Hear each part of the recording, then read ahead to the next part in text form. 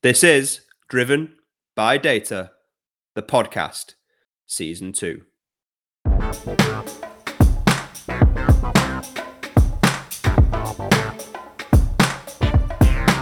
Welcome back to another episode of Driven by Data, the podcast, Season 2, powered by Orbition Group and hosted by me, Kyle Winterbottom.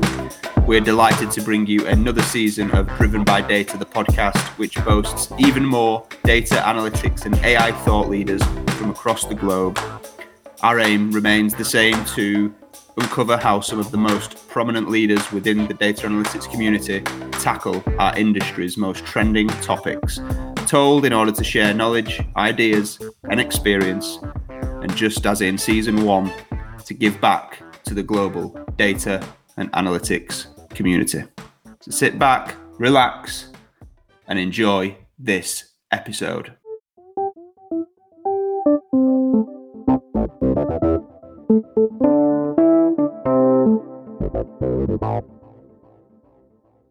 Welcome to Driven by Data, the podcast, Season 2.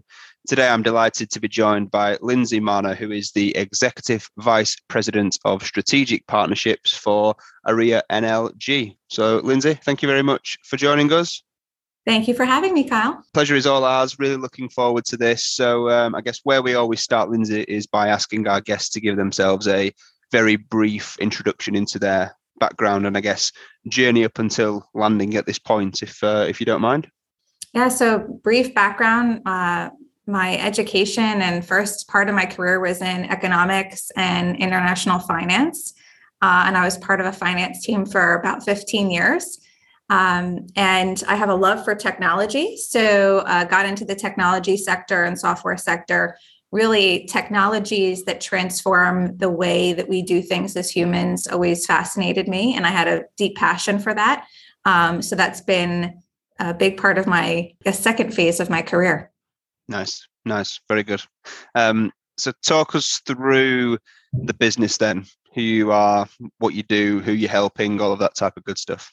Yeah. So what we do, the first time that I saw it, I thought, oh my gosh, I can't unsee this. And now it's going to be the only thing that I think about.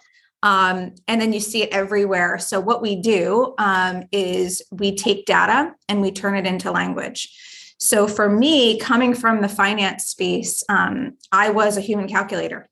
And when I think back to what I went to school for and what I did for the first 15 years of my career, yep. I was just computing. And I was computing those and then explaining them, computing and then explaining. In the finance team, that was all I did all day long.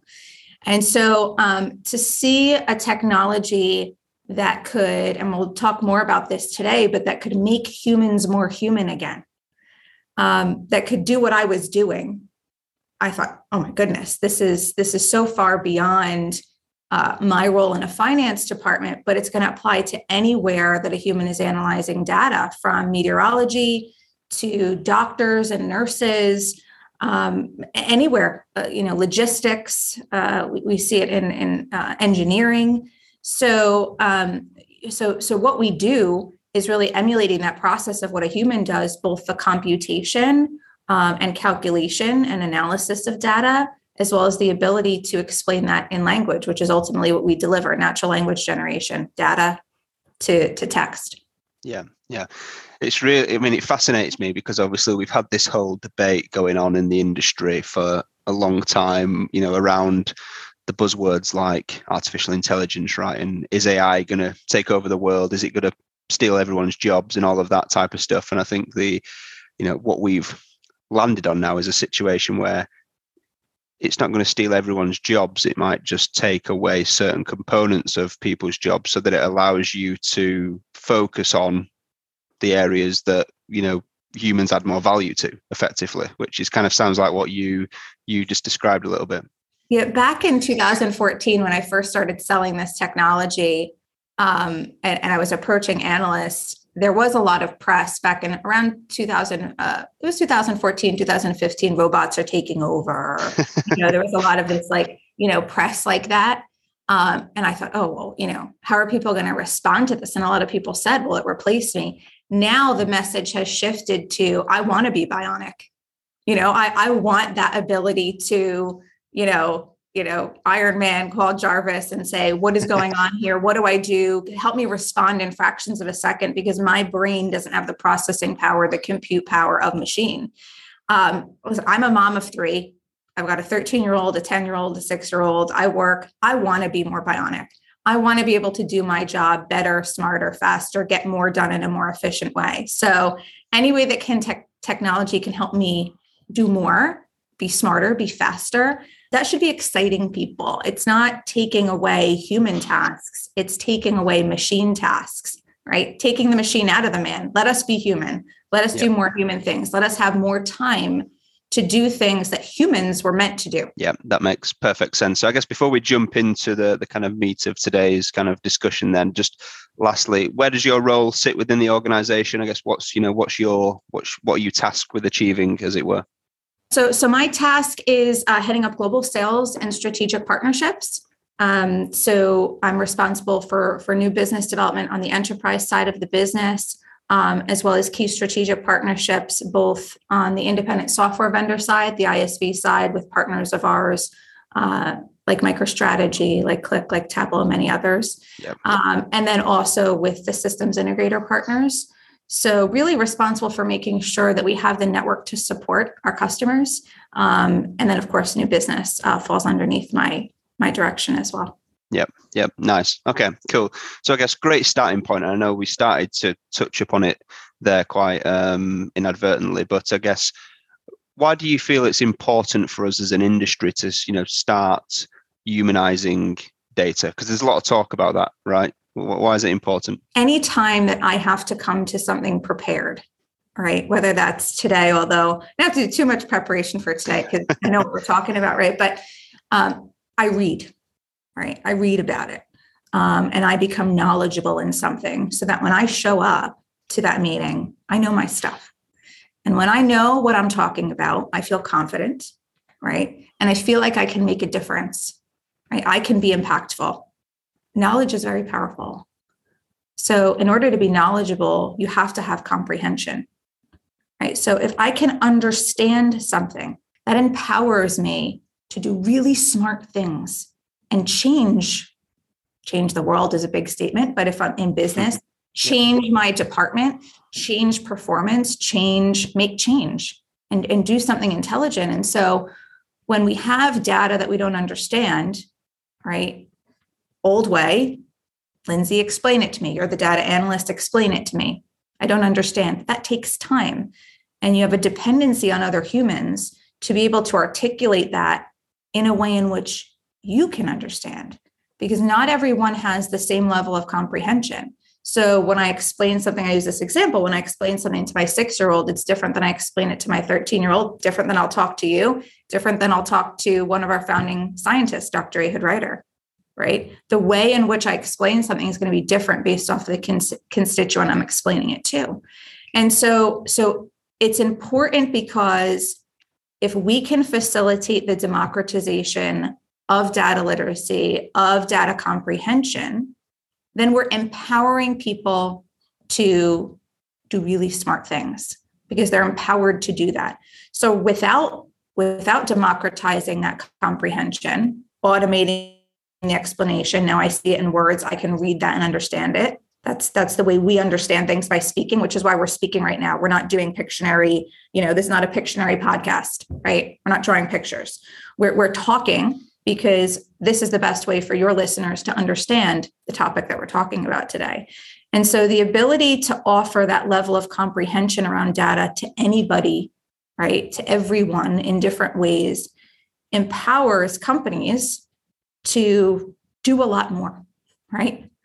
Sharpen up, be smarter, be more efficient, be more productive, impact their business. So that's the real importance from a business perspective. When you see this used in blood banks, when you see this used in hospitals, when you see this used in some very impactful use cases, it saves lives. It actually physically is changing response times, the ability to understand what's going wrong with a patient, right? So different applications have different levels of impact, but I'd say across the board, it's really about data comprehension and what that empowers people to do.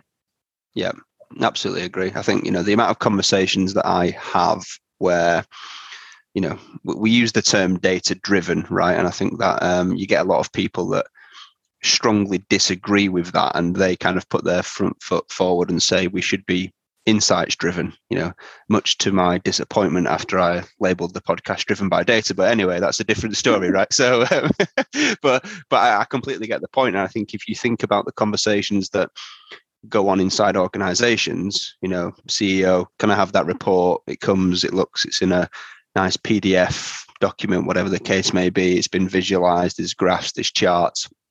But that, to whoever looking at it, is still subjective, right? They've still got to draw out those insights based on their data literacy, their knowledge of what they're looking at, which who knows whether they're pulling out the things that were intended to be pulled out, and how that's interpreted. So I think the whole piece of getting from actual analyzing data that provides insight to then translating those insights into words so that anyone can understand what it means is really, really interesting. I guess how, from a human perspective then, because this is a piece that I'm really kind of keen to understand how businesses like yours kind of, I guess, approach this. What makes humans human? How do you know that what you're delivering is kind of what humans need to kind of have to do their jobs, if that makes sense? Part of what makes humans human, there's good things and bad things. So, you were just pointing out something around insight driven versus data driven. And as you were saying that, I thought, well, that's something that's not so great about humans because they can interpret things. So I can look at something and say, well, this is what I see. And then you can look at something, the same thing, and draw a different conclusion from that. And that can be really dangerous when it comes to making big business decisions. Yep. So that's the downfall of what makes humans human. And I think that's why it's important to have. And one of the things we see is we want consistency. We want everybody to really understand what's going on. Humans miss things, right? Humans they say they're not biased, but we are biased because when you go and look at data, you're looking at it and you start to pick up patterns in the way in which you analyze data. We get tired, right? So there's a lot of things. I didn't think I was going to talk about the negative things about humans, but there's a lot of things that make us human that can be detrimental to a business. But the most important thing about humans is that we have the ability to do something, right? So it's about not staring at the numbers, but getting physically up out of our chair and doing something about it. So the machine can't change something, cannot change a business process, cannot go ahead and say, well, we're going to redo the way that we do this. Well, why? Well, now I understand the data and I understand what's going on. So this is the way we're going to change our process, right? So people buy into two things. They buy into people and technology always. And so there's no replacing my ability to support a customer. There's no ability for technology to enact change within an organization. I think that's the most important thing about humans is doing human things, not machine things, right? Yeah. Having a conversation, sentiment. These are things that machines will never do. Yeah. Yeah, absolutely. And I think, look, I couldn't agree more. I think if all the conversations that I have throughout this podcast, through what we do for our day job, through the events that we run, obviously, there's a whole host of stats out there which kind of support that narrative, right? We're great at building the tech, we're great at building the teams, we're great at delivering the products and solutions, but often what lets the amount of value that organizations get from data isn't as much as it should be, because really change hasn't been at the forefront of that thought process. So basically we're getting to a point here now, all of the back end stuff can be done by machines, right? Can give you that insight, but ultimately it's the power of humans that goes and kind of enacts that change, right? Which is really interesting. I guess, where do you draw the line then as a business, and how do you help your customers draw that line between what humans do and what machines do, and what humans do when you remove the machine type tasks, if that makes sense? How do you kind of quantify what goes in what bucket, as it were? Yeah, well, when it comes to report writing and kind of delivering insights, I'll use the word insights, data insights up into the business, there's data-driven pieces. And then the other pieces I somewhat jokingly call feelings, but they're more than feelings, right? There's intelligence behind those feelings, but there's data-driven components. And then there's things that from experience, or from looking at disparate data sets that are not part of the data set that maybe NLG technology is absorbing. So certainly in terms of the process, there is a beginning and an end to where the data exists. So the data that you have access to and the data that's fed to a system that's going to deliver you a data-driven insight, that has an endpoint. And so what the data will never be able to do is draw on my personal experience, draw on research that you have from the field. And these are all things that people are adding to it. So, maybe it's an attribution report around how a portfolio performed. And I won't name names, but maybe there's a tweet that goes out and that wasn't in the data set. And that affected how your portfolio performed. You can't see that. There's things you can't see. There's things that's not in the data. And you could say, well, I know from history when this person sends a tweet, it affects the portfolio this way or something, right? So I think that that's where, there is a definitive line when it comes to drawing on experience, drawing on research, drawing on things that the machine doesn't have access to.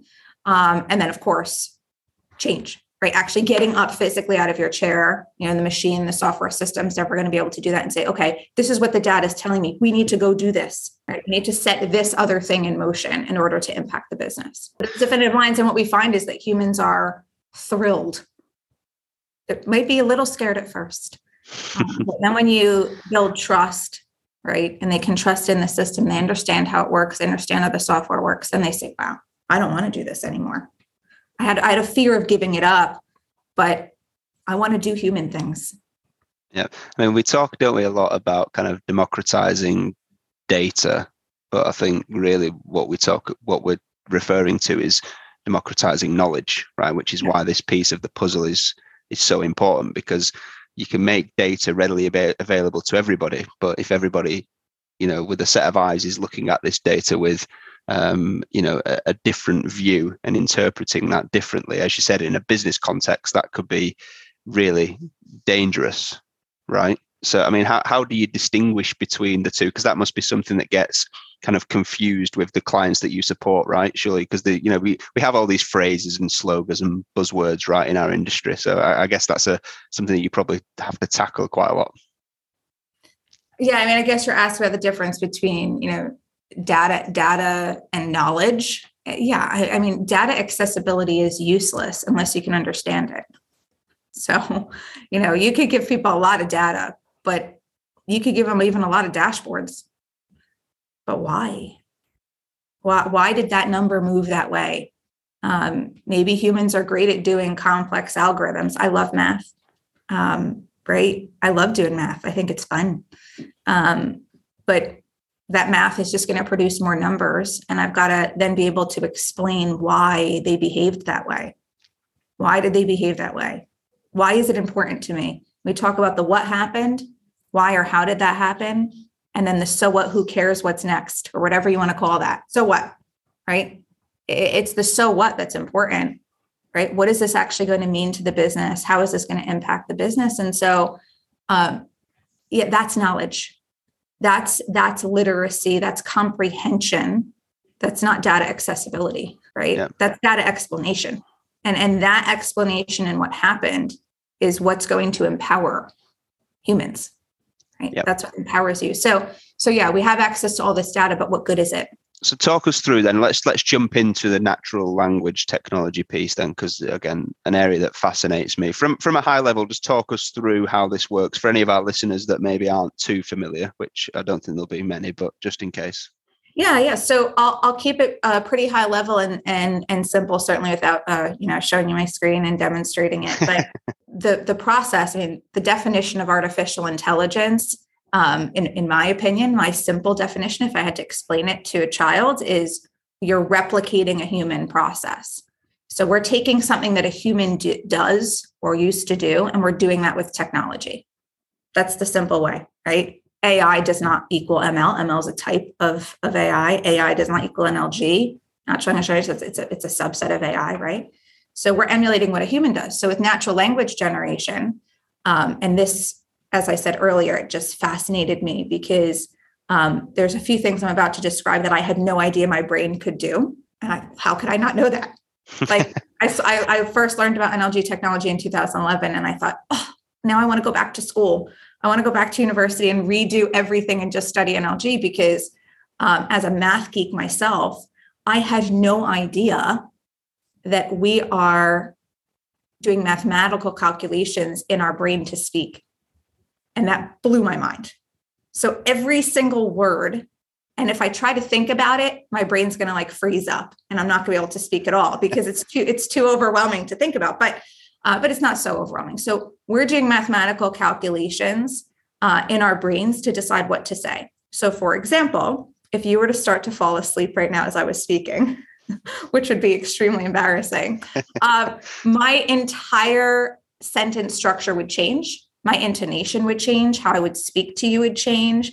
And there's other examples, right? So if somebody's leaning forward in a conversation, but there's other data inputs that we're going to pull in, right? And that's going to change how we describe something and how we put together not only the sentence, the word choice, the sentence, the paragraph structure, the entire, document orchestration or conversation orchestration would change based off the data inputs that we receive. And humans, we could do that live, like right now. Right. And I'm not reading from a script, right? I knew the high level of what we're going to talk about, but I didn't prepare answers to questions. So my brain is computing. As you're asking me a question, I'm drawing on data that I have in my brain to formulate an answer in a way in which I think you and your listeners will understand. Because I know who I'm talking to. So what we do at ARIA is we emulate that human process. So the first piece is data. So the data that I'm working from right now is the data that's in my brain. It's data that I know right now. But I could reference other data if we wanted to, and I could pull it up, right? It's going to take me longer than it takes ARIA software, right? My brain is not as powerful as ARIA software or any software. But so we have data that we have access to. And the next thing that we do as humans is we do math on that data for more, like for the results of more math, right? So that's going to kind of distill it down, filter it down into, smaller subsets, right? Or aggregated sets of data. I'll describe this in children in a moment because I think it's really fascinating to see how the human brain works. And I'll come back to that after I describe the flow because I don't want to interrupt the flow here. So we have math, right? So we're computing things, right? And then after we compute and we have those values, we're doing language math. That's the math that I described, right? That's the calculation on what word matches what the results of that math were, right? And then we're putting that all together, right? We're actually orchestrating. Our brain is actually orchestrating. And I don't do any copywriting. I don't do any copy editing. I'm not a language girl, even though I work for a language company. I'm more of a math girl. But I don't have to think, did I use a pronoun? Did I use an adjective? Did I use a verb? I don't even think about that. I've never thought about that ever in my life. Is my sentence structure proper? But here it comes out in a way that is acceptable to you, right? So I'm putting together complete sentences that connect to each other, that refer back to other sentences. So our software emulates that. For example, if I say the following, I'll do it the wrong way first. Bank of America stock went up 2%. Chase stock went up 2%. Whatever. JP Morgan went up 2%. No, we say the following three stocks each went up. Right? If I said, Kyle and Matt went to a baseball game, probably a bad example here in the UK. He liked it the most. Who is he? Is it Matt? Is it Kyle? Wrong, yep. Right? We don't think about those things. So our brain is automatically doing all of that. So analyzing the data, right? Understanding what happened, what drove those insights. That's more of our computation to say, okay, this was an outlier here. These are the 5 transactions that caused this, whatever it may be, right? and then the ability to communicate that in language and stringing the results of that data together in words that then humans can comprehend. That's what our software does. I had the pleasure of having children after joining ARIA. So I had children before and after. My first child was born in 2008. So that was before I joined ARIA. Then my daughter was born in 2011, just as I learned about ARIA. So I didn't get to test this really with her. But my youngest was born in 2015. And I felt like doing some experimenting on him. I guess as a scientist myself, somewhere in there. And I thought, well, this is really interesting. Let's see what happens with words. And there's some study somewhere, and somebody who knows this more than I do can quote me on it. But like you have understand language by the time you're 3, you have like enough language. Like that's like it. I mean, you learn more complex words, but by the time you're 3 years old, you have like the whole construct of language before you even go to school. So I tested it with my son. So, he'll come up to you and say, children will come up to you and say, like, he hit me on the playground. He hit me or something. He tripped me, whatever. Who is he? Yep. Who is he? I only had to say that one time. Proper pronoun use from there on out. 1 year old. That's a big hill, mommy. That's a big hill. He was using math to describe how steep a hill was. That's a big hill. So big, so small, right? That gets more complex, right? When we talk about, what drivers and offsets were, right? Or a large contributor, overperformance, underperformance. We get more sophisticated with these concepts, but our brains are doing this the second we start to speak. 12 months old, 18 months old. Yep. So that process, that's what we have put into software. And it's more complex than just the math behind it, because the use of language is very complex, right? The proper use of language and how to string sentences together, and then how to refer back to other concepts within a document. That's something that is sophisticated in our software. We have over 170 functions in our software that emulate how a human can understand, compute, and then communicate data in language. So the science goes back actually to the 1970s and 1980s, and the studies of this technology have been really perfected over the last 50 plus years. So. Interesting. Yeah, it's a really good example there, because I guess, as you said, it's not something that you think about. It's certainly not something that I've ever thought about, that my brain, while I'm speaking to you now, is, coming up with all these calculations to say, this is what you need to say, and this is how you need to say it, and, blah, blah, blah. So that's really fascinating. And as I said, not something that probably anyone thinks about, right? How does that? Thinking about what the questions are that you asked me already, right? Your brain's going through all of that. You're just not thinking about it, right? It's happening behind the scenes. Yeah. Yeah.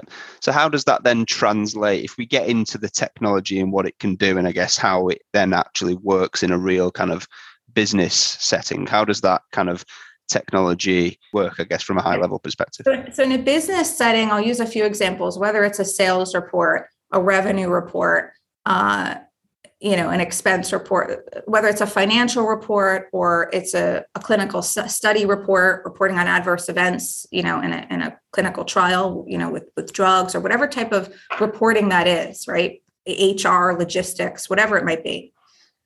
Somebody is currently today explaining something to another human in a written format.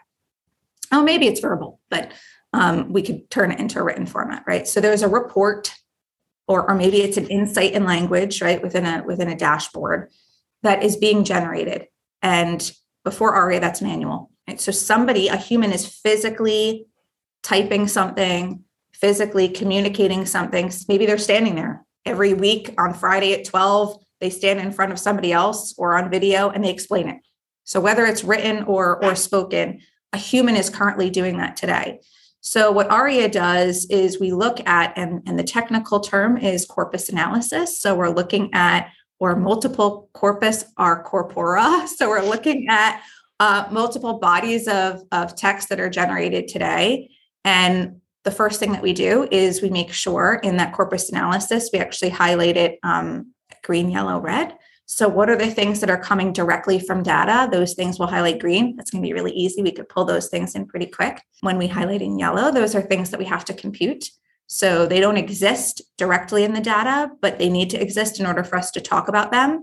And their ability to exist is clear because we can use data to compute those values, whether those are words or numbers, either. So when I say values, it might be a word like overperformed, right? That might be, we have to be able to describe that in a word. So everything that we highlight in yellow are things that we can compute, whether descriptions in words or numbers. And then the things that we highlight in red are what I call feelings, as I said before. These are things that are not found in the data that a human would still have to add because there's no data that exists to describe that. So that's what we do, right? We're looking at what that communication is today. And do we have the data in order to automate that, right? For our system to ingest that and then compute the words out the other side. I guess that's a simple way to describe the process, right? We're looking for areas where humans are spending too much time explaining data and automating that so they could be more productive.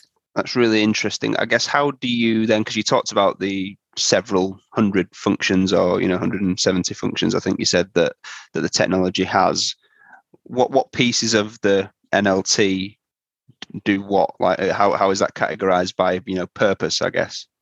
Yeah, so I'd say that, so certainly with natural language technologies, which we have areas of our technology suite that use all of them. So natural language understanding, natural language processing, natural language query, which is becoming more and more important. How do I access certain things within my data via voice, right? Which we do. And then natural language generation. So we do use all of the natural language technologies inside of our technology, even though our roots is natural language generation. We are using lots of different natural language technologies, but they have a different purpose based off of what you're trying to do, and how they are used will really depend on the use case. So, and that goes for value as well, right? What are you trying to automate? An email title, or, a pharmaceutical report, right? A drug label, right? Or, an executive financial summary, right? So how they are used will really depend on the use case and to what extent you use them. Dr. Ehud Reiter has a historical blog. It's probably years and years old, but he talks about levels of NLG, 5 levels of NLG, from very simple like mail merge, which as an NLG fan myself, I struggle to think of that as NLG because it's mail merge. It's Mad Libs. It doesn't make sense. How is that NLG? But there are people out there that will say, well, I'm plugging in a data value and I'm going from data to text, all the way to computational linguistics. So actually, where is the pronoun in the data? Where is the verb in the data, right? Actually, there's a spectrum, and different use cases require different levels of how you would use our software. You can use our software in very simple ways, right? That could provide a lot of value, or very sophisticated ways. So unfortunately, the answer to your question is it really depends on what you're trying to automate will dictate what type of technology you use and how sophisticated you use that technology, right? To what extent you use that. Yeah. I guess, are there more, certain sectors, or, are there things that this typically works better for than other things? Because you talked about there, this could work in HR, it could be logistics, it could be in the pharmaceutical setting, clinical studies, and I guess I appreciate from a high level, really what you're doing is taking data and turning it into text. So there's nothing that it couldn't be used for. But I guess, broad question then, where do you find that most of your clients operate, and is there a particular type of thing that they get most value from? Yeah, well, the low-hanging fruit is the finance teams. And we see a lot of our customers start in financial reporting. The data is very organized, it's structured. We see a lot of our customers start with business intelligence dashboards, because the reason that they purchased a business intelligence tool in the first place, right, is to understand their data. And they're using visuals today to do that. And visuals are very powerful. I think it's more of a better together message than a one or the other, right? We do not believe at ARIA that you should, try to replace your dashboard. You should enhance your dashboard, right? Make it better. And so, the reason why people have invested in business intelligence is because they want to understand that. So if somebody has a business intelligence dashboard in place already, a lot of finance teams are already using business intelligence. So I'd say a lot of people start in finance, but then really any use case where they're using a business intelligence dashboard is really good. And that doesn't answer your question perfectly, but it's structured data. So the answer really is, if that data is organized and aggregated and accessible in one place, that makes your time to value with NLG technology much shorter. If we have to worry about where can we find this data, we have to pull it all together, we have to aggregate it, we have to put it in an organized structure, right? In order to talk about something, it has to be there. So, with business intelligence, with finance teams, it's all there, it's all organized. So that makes the time to value really, really quick. So that's where we see a lot of our customers start. Then once they get comfortable with our software, they just start to put it everywhere. Right? It doesn't matter if it's a big use case, a small use case, because now they're comfortable with how the software works. But most of our customers will start in finance or in a business intelligence dashboard type use case. Yeah, you started there to touch upon value, which is somewhere that I kind of wanted to explore, because I guess in this scenario, there's two things, right? In the industry, we debate nonstop about this term ROI, right? Return on investment. And in the world of data analytics, that's quite a gray area, because where did the cost start? That's the easy bit, right? To kind of say, well, this is what it costs to buy that technology or to build that team or whatever the case may be. But then as you start to use data within an organization, the value that comes out of the other side, well, who do you attribute it to? All of that type of stuff.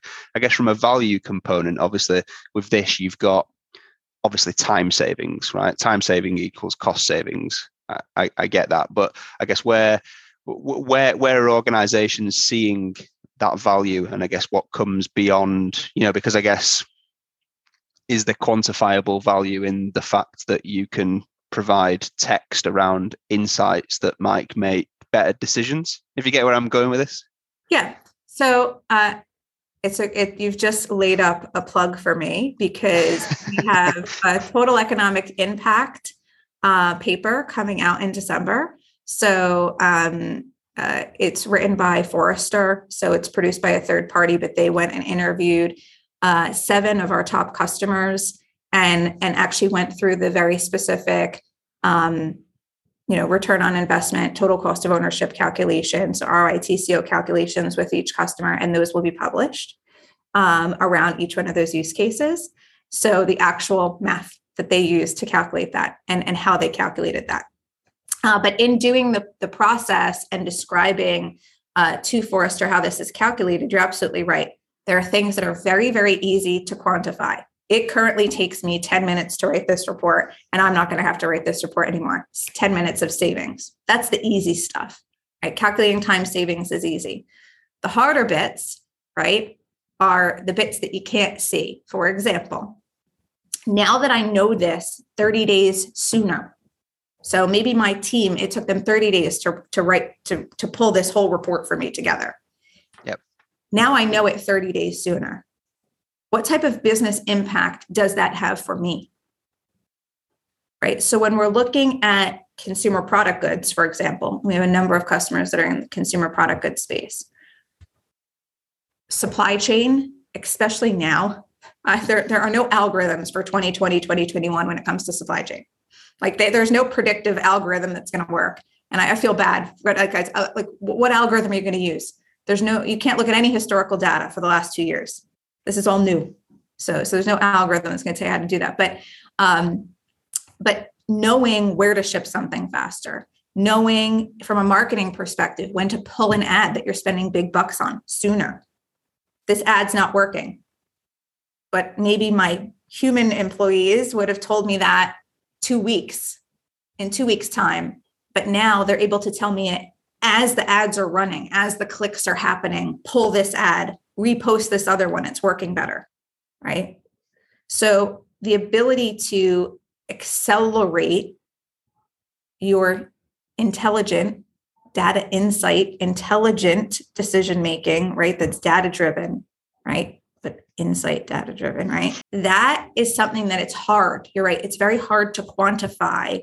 What did that actually mean to my business? And where you see what that means to the business is in the before and after comparison. Before, right, this is what was happening. Now, after, this was actually the revenue impact or the expense saving, right? The bottom line or top line impact that post NLG had. So you're absolutely right. Those calculations can be much more challenging for teams to do when they're doing, ROI or TCO calculations. But our customers have been able to kind of look back after putting NLG in place and say, this is actually how it physically impacted our business. But I think anytime that you're dealing with AI technology that's doing something that knowledge workers do today, you're not replacing, I'd say probably none. I'm trying to think right now, are any of our customers saying it's cost takeout for us? No, it's not about cost takeout at all, actually. It's about not adding more cost. So we don't see our customers say, well, I'm going to, now I can terminate 100 people on the 10th floor. No, they're saying, well, now those people can do other things for us. They don't have to do that anymore. They're going to do other things for us. So if we're trying to bring 10 new drugs to market this year, and we brought 5 new drugs to market last year, we do not have to increase our staff. We can bring an additional 5 drugs to market this year, or 5 new products to market this year, without increasing our staff, because now we're getting smart with technology, right? And that's where it's getting more out of the resources that you have, is really where our customers really find the value. But you're absolutely right. I mean, there's time calculation as a part of that, but then there's other things that can be harder to quantify.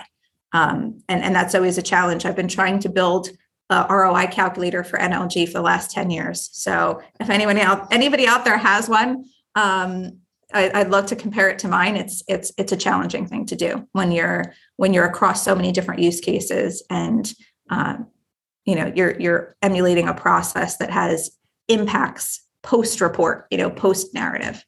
Yep. And I guess, have you seen a kind of surge in demand for this? I mean, I guess this is one of them things that's just going to kind of, take off the more use cases there are, of course. But I guess with the whole digital revolution or evolution or whatever we're calling it, that we're, going to go through post pandemic, and every organization surging towards being more digitally native, I imagine this is something that's going to be of big importance to them, right? I mean, COVID was a big shove, right? I mean, industrial revolution, technology revolution, digital revolution. This is the human revolution. And we've been nudged in that, right? We've been totally shoved into that space. And pre-COVID, it was time savings. That was my big thing, save time, smarter, better, faster. Then it was everything's paused. We're doing contingency planning. I thought, well, this is great in the sense that NLG is a perfect fit for contingency planning. What are you going to do when your knowledge worker isn't there? Yeah. What are you going to do when you have less resource? You need to scale down, but you still need to keep doing the same things you were doing before, right? So it's an insurance policy. You have this knowledge, this expert knowledge sitting in the brains of your best people. You want everybody to be your best person, right? That's that knowledge democratization, right? So I think that, now that people are home, still home, I'm in the office today, but, we need to become more efficient. I also think, it goes beyond all the business reasons. So the business reasons are, knowledge capture, subject matter expertise capture, that goes into that contingency planning line, efficiency, productivity, all these business reasons. But I think what we've also seen in the last 2 years is humans want to be more human again. So it's interesting because we were in that, or certainly I was, in that rat race, and you're in a schedule. Get up, you drive to the office, you bang out your day, you're pushing, running. People are spending more time with their family. They're taking a break and taking a walk for lunch. They're doing human things. And I think everybody's saying, well, geez, I can work from anywhere now. maybe I want to surf on my lunch break or take a swim or whatever it is, right? So I think people want to be more human. And I think that this plays into that because I don't want to do that. I don't want to write those reports anymore. I don't want to do all those, tasks that machines can do, right? So I think that this has actually been a big shove into that direction of we're actually ready to let go. I sent you a note before this, since the 1800s. How can technology do what I do, right? How can technology do it? And then we had all this data. And now we're not saying, how can we use technology more? And we are in that with the technology. But now we're saying, okay, how can technology allow me to be human again? It's almost like full circle. Back in the 1800s, it was all human. Everything was us, right? We didn't have any technology to use. I think we want to say now, let technology do what it can do, right? And let me go back to doing what I was supposed to, what I was born to do, right? Which was like, change the world, change your company, get excited, get creative, bring new ideas to the table. Yep. That's what humans do. We're creative beings. We're inspirational beings. And that's what we should be doing, not computing. Yep. Fantastic. Well, look, Lindsay, it's been an absolute pleasure. Conscious of time, I guess if anyone out there is keen to speak to you about how you guys might be able to support, or whether they've just got questions about, the technology in general or anything that we've discussed today, what's the best way for them to reach you? I am easy to find. First name last name at arria.com, ARRIA.com. LinkedIn, I'm very active on LinkedIn as well. I will post and share a lot of things outside of just what Arria is doing. I'm a part of a lot of different user groups and different inspirational technology groups. So LinkedIn, my email, my cell phone is published everywhere. So you can even text me if you've got an inspirational idea. I'm in sales, so there's no shame. So I'm easy to find. Email, LinkedIn, give me a ring. Happy to talk. NLG, AI, tech. It's always a lot of fun. Perfect. Well, Lindsay, thank you very much for your time. It's been an absolute pleasure. Fantastic and fascinating conversation. And we look forward to seeing how the journey unravels. Thanks, Kyle. Look forward to talking to you again. This episode of Driven by Data, the podcast. I hope you enjoyed it. I'll be back next week speaking with another thought leader from the world of data and analytics. Until then, please follow Orbition Group on social media if you've not already done so, where you'll be able to subscribe and therefore be made aware of the podcasts as they arrive. And please share, like, and leave reviews so that more people from our industry get to hear and benefit from these too. If you've got any questions or you want to suggest ideas for topics or potential guests, then please feel free to reach out to me. Thanks for listening, and I'll be back next week.